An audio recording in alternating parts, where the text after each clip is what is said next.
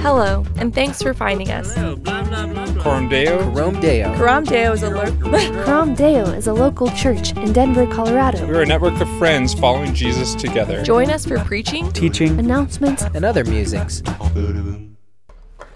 Great.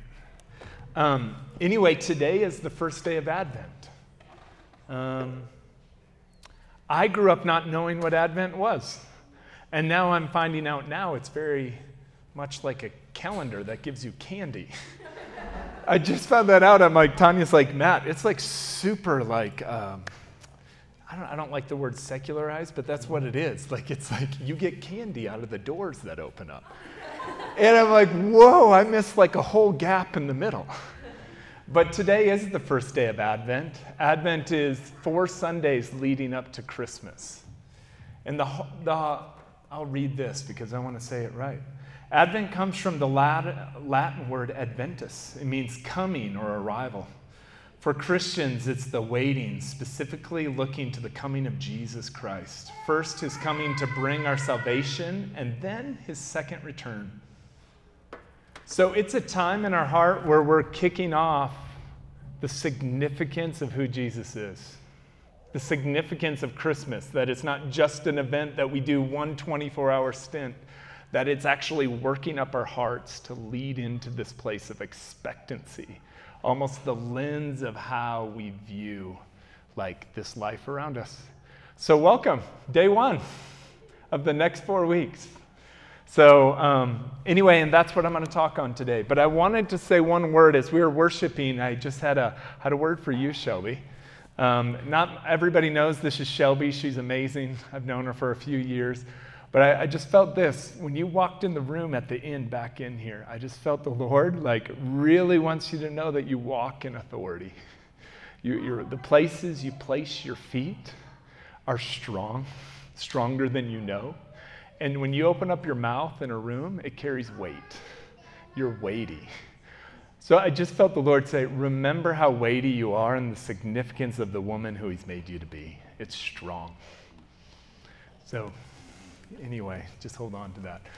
But I'm just going to pray for us as we start out. Lord Jesus, thank you for this family. Thank you for Coram Deo. Thank you for all that you've done for us. Way past what you promise for us in the future and the ways that you've given us to live right now, Lord Jesus. May we live with expectancy of who you are and what you've done for us, Lord Jesus. May we not forget. May I not forget that my circumstances don't dictate my life or the view that you get to, Lord Jesus. So Holy Spirit, be present with us. Let acknowledge how good you are. In your name, amen. Well, I'm going to kick off sharing a story. When I was 5 years old, my daughter Selah's age, I have an older brother who's 3 years older than me.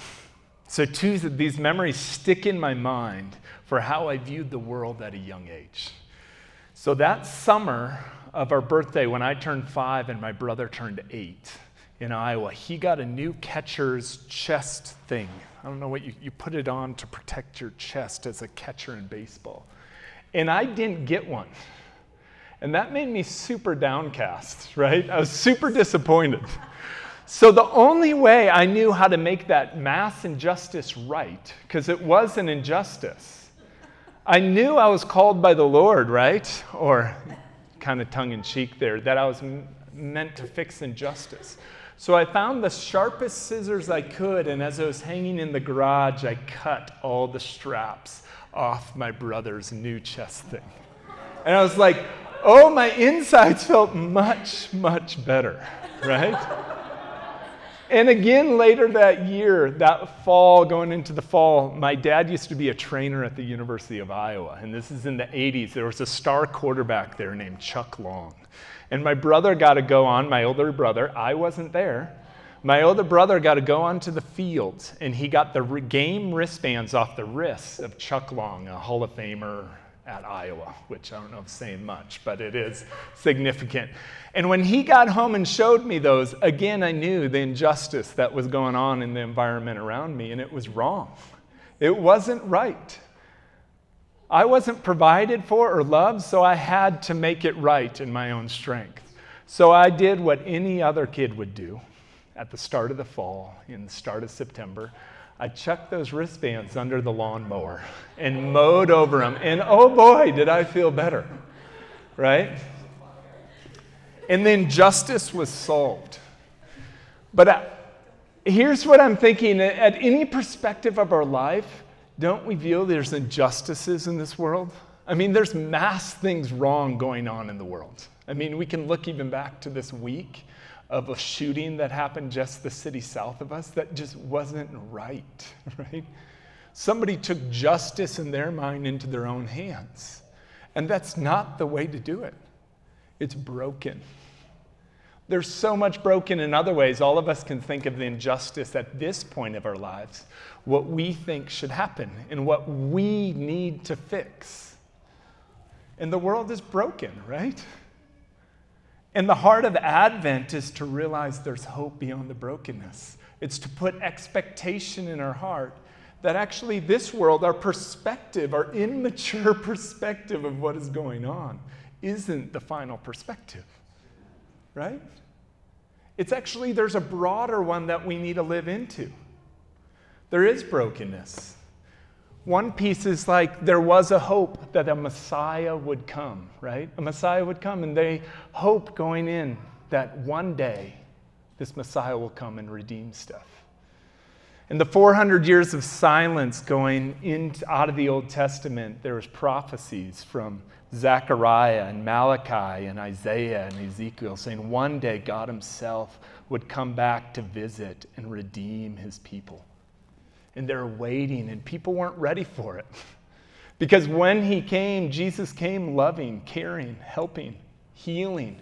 He challenged the vision of the immaturity of what justice was supposed to look like, to bring a whole new stage of justice. Jesus showed us what it meant to be human once more. And sometimes we're stuck in the wristband thing. But the wristbands, and God's like, no. There's more to come. And he says, it's better if I leave because also we're leading into the second Advent. Advent is, yes, remembering what he did for us. He came and showed us what it meant to be human again. To say, how do you battle injustice? You don't battle injustice and brokenness just through revenge or your own willpower. You actually battle it through love and caring and actually waiting actively for something new to come. And then he promised when he left, he said, it'll be better when I leave. I'll give you the Holy Spirit that's here, and I'll come again, right? I'll come again. And this is where we start, I think, when we are believers. What is wrong with the world right now? It's me. I'm what's wrong with the world. As believers in Jesus, as Christians, we're meant to say, what's wrong with the world? I am. The world does not get sorted out unless I do. The world is broken. And as believers in this room, I say, actually, we start with our own hearts. And this is one of my favorite stories. Wow, there's something going on up there. This is one of my favorite stories from the Gospels. It happens in Mark. Mark takes his friends out on a boat to go to the other side. And it said as they're on this boat, there are other boats around them. So Jesus takes them out on the boat and he falls asleep, non-anxious about all the anxiety that's about to happen in the world around him, the injustice of mass brokenness of storm. And a storm comes up on the water. And the disciples are like, don't you know we're about to die? The circumstance of the wristbands or the injustice of this baseball chest plate is taking over. It's going to dominate us.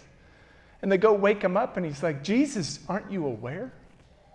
And he wakes up in a calm, non-anxious presence and says, be still. And the circumstance about them just goes still. And their whole perspective of how to relieve chaos changes. And Jesus says the new way to be human is you don't need to solve it on your own. You need to wait upon a non-anxious presence of a God who loves us deeply. But this is what's crazy about being human. He said this unique little line in Mark said, there are other boats out there. What that meant, there were other boats going crazy too that were about to go down. And by the obedience of resting in a way of finding justice through Jesus, the other boats got actually the joy of the kingdom as well. By going through Jesus, actually our lives affect other people. By how we actually wait patiently in an Advent type of life through Jesus, other people's lives around us will be affected in the positive or the negative. We know this when we walk in a room and we're trying to cut wristbands, whatever those are to you. We know it affects people, doesn't it? Because we took it into our own hands. And it hurts people. Instead of out of maturity growing up and saying, this lens of the world out of my immature circumstance doesn't define the whole reality. Because in Luke 20, he says, I will come again, and I'm going to redeem the world and make all things right. We're living in a world right now that, yes, we see the presence of God. The presence of God is right here. He's with us. Do we acknowledge it? Do we let him work in our lives? But it's also yet to come in greater ways. And that's the heart of Advent. It's actually preparing our hearts to live in a place of actively waiting. Not waiting, saying, oh, I hope it'll be better sometime, because that's the negative thing. You just think like, one day it'll be better. Or you can look back the other way. We see some of us, the older we get, think, oh, it was way better back in the 90s. That's what I say, because I'm 40, right? The 90s were, oh, if only the U.S. was like the 90s. Wait, in 20 years, they'll still be saying the 90s were so good. We always think it was better back then, but he says, no, in the present moment, wait for me to show up and expect me to move beyond. There's 3 words of a posture I just want us to live out in Advent. To actually live present in the moment where you don't let the wristbands hijack your life. Where we actually live with expectancy. I think this is a repeated theme in the Gospels of remember what I have done. Remember. Over and over again, do we remember? And I would say to us, I hope we have stories in our own personal life where you can think back and I go, I remember on that black sand beach that one day where my life was flipped upside down. And it shaped every single perspective of how I view people and the world around me over the next 20 years. If you don't have that story yet, I say, look back to Jesus when he's on the water. That is your story. Remember, he's saying, your circumstance of the storm, your wristband, doesn't define actually what's going on.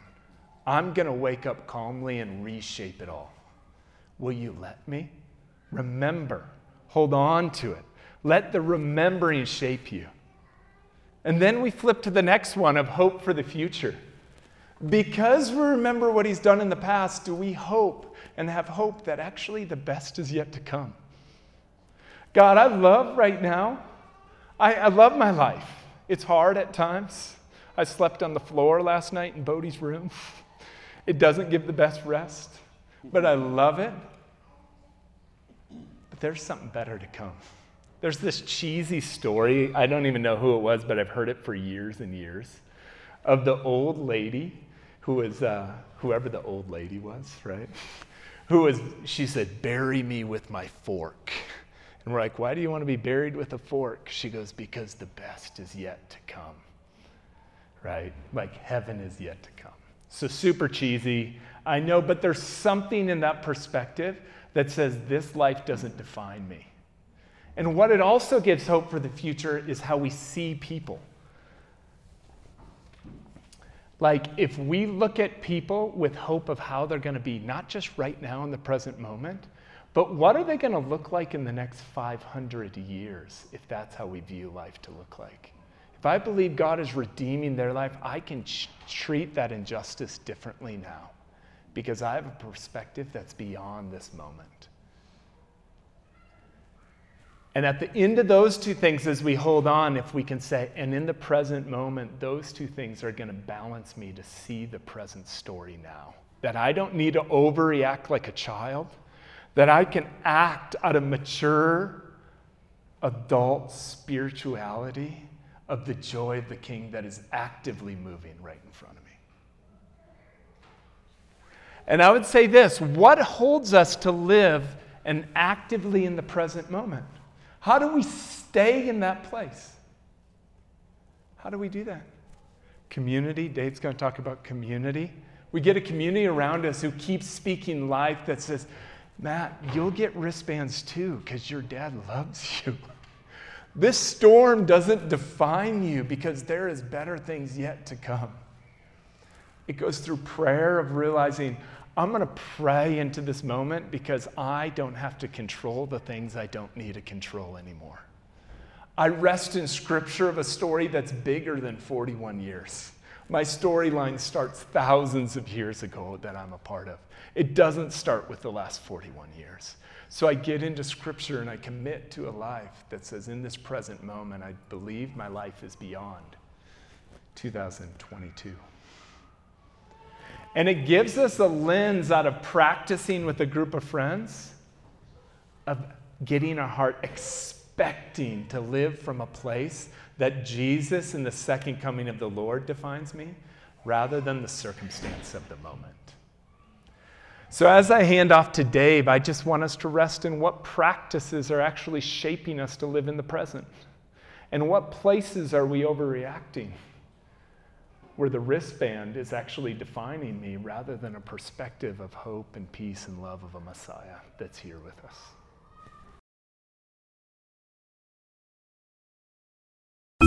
Thanks for listening.